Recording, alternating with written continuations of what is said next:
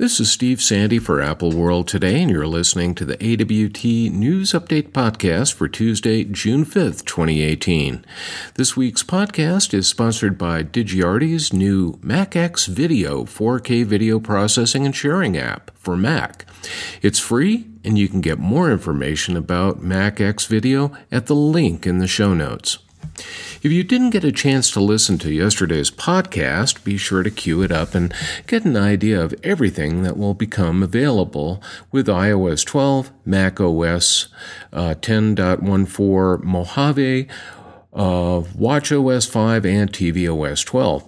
We'll also be discussing the WWDC 2018 keynote and other announcements live tonight on AWT TV.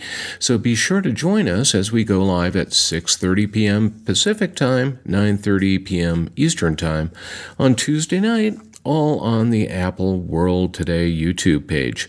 By the way, today's podcast is a lot shorter than yesterday's. One of yesterday's announcements noted that Apple's podcast app will be moving to the Apple Watch, but we really didn't hear much more about podcasts.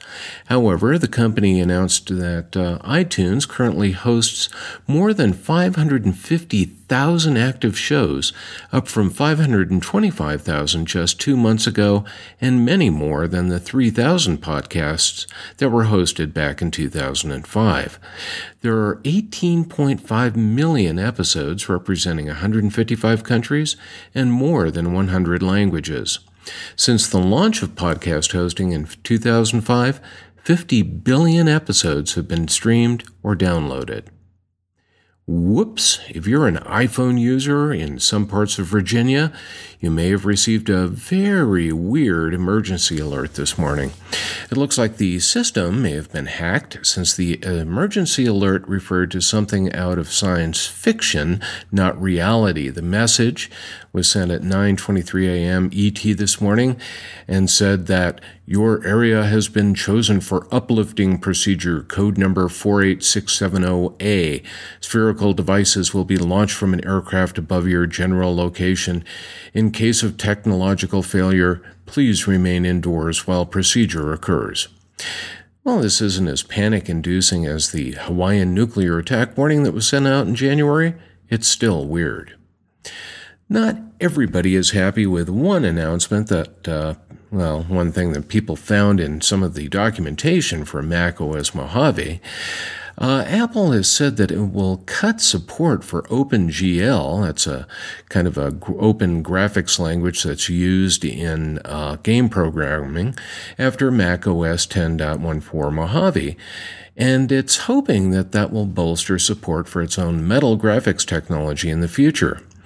However, some game developers are really unhappy with that announcement, with one developer in particular, Thomas Altenberger of Flying Oak Games, spouting off on Twitter saying, quote, "We will stop publishing games on Mac if it," meaning OpenGL, stops shipping with the OS. Other game developers are unhappy that they'll not only have to make their app 64-bit compatible to run on Mojave, but are also complaining about that loss of OpenGL. Former BioShock 2 developer David Lindsay Pittman said that older apps could fail to run, saying, "That's awful for older games, and no one is going to rebuild games from a decade ago for 64-bit and Metal." Personal opinion, why don't they just write new games instead of rehashing stuff from 10 years ago? Anyway, that's all the news for today. Join me tomorrow afternoon for the next edition of the AWT News Update.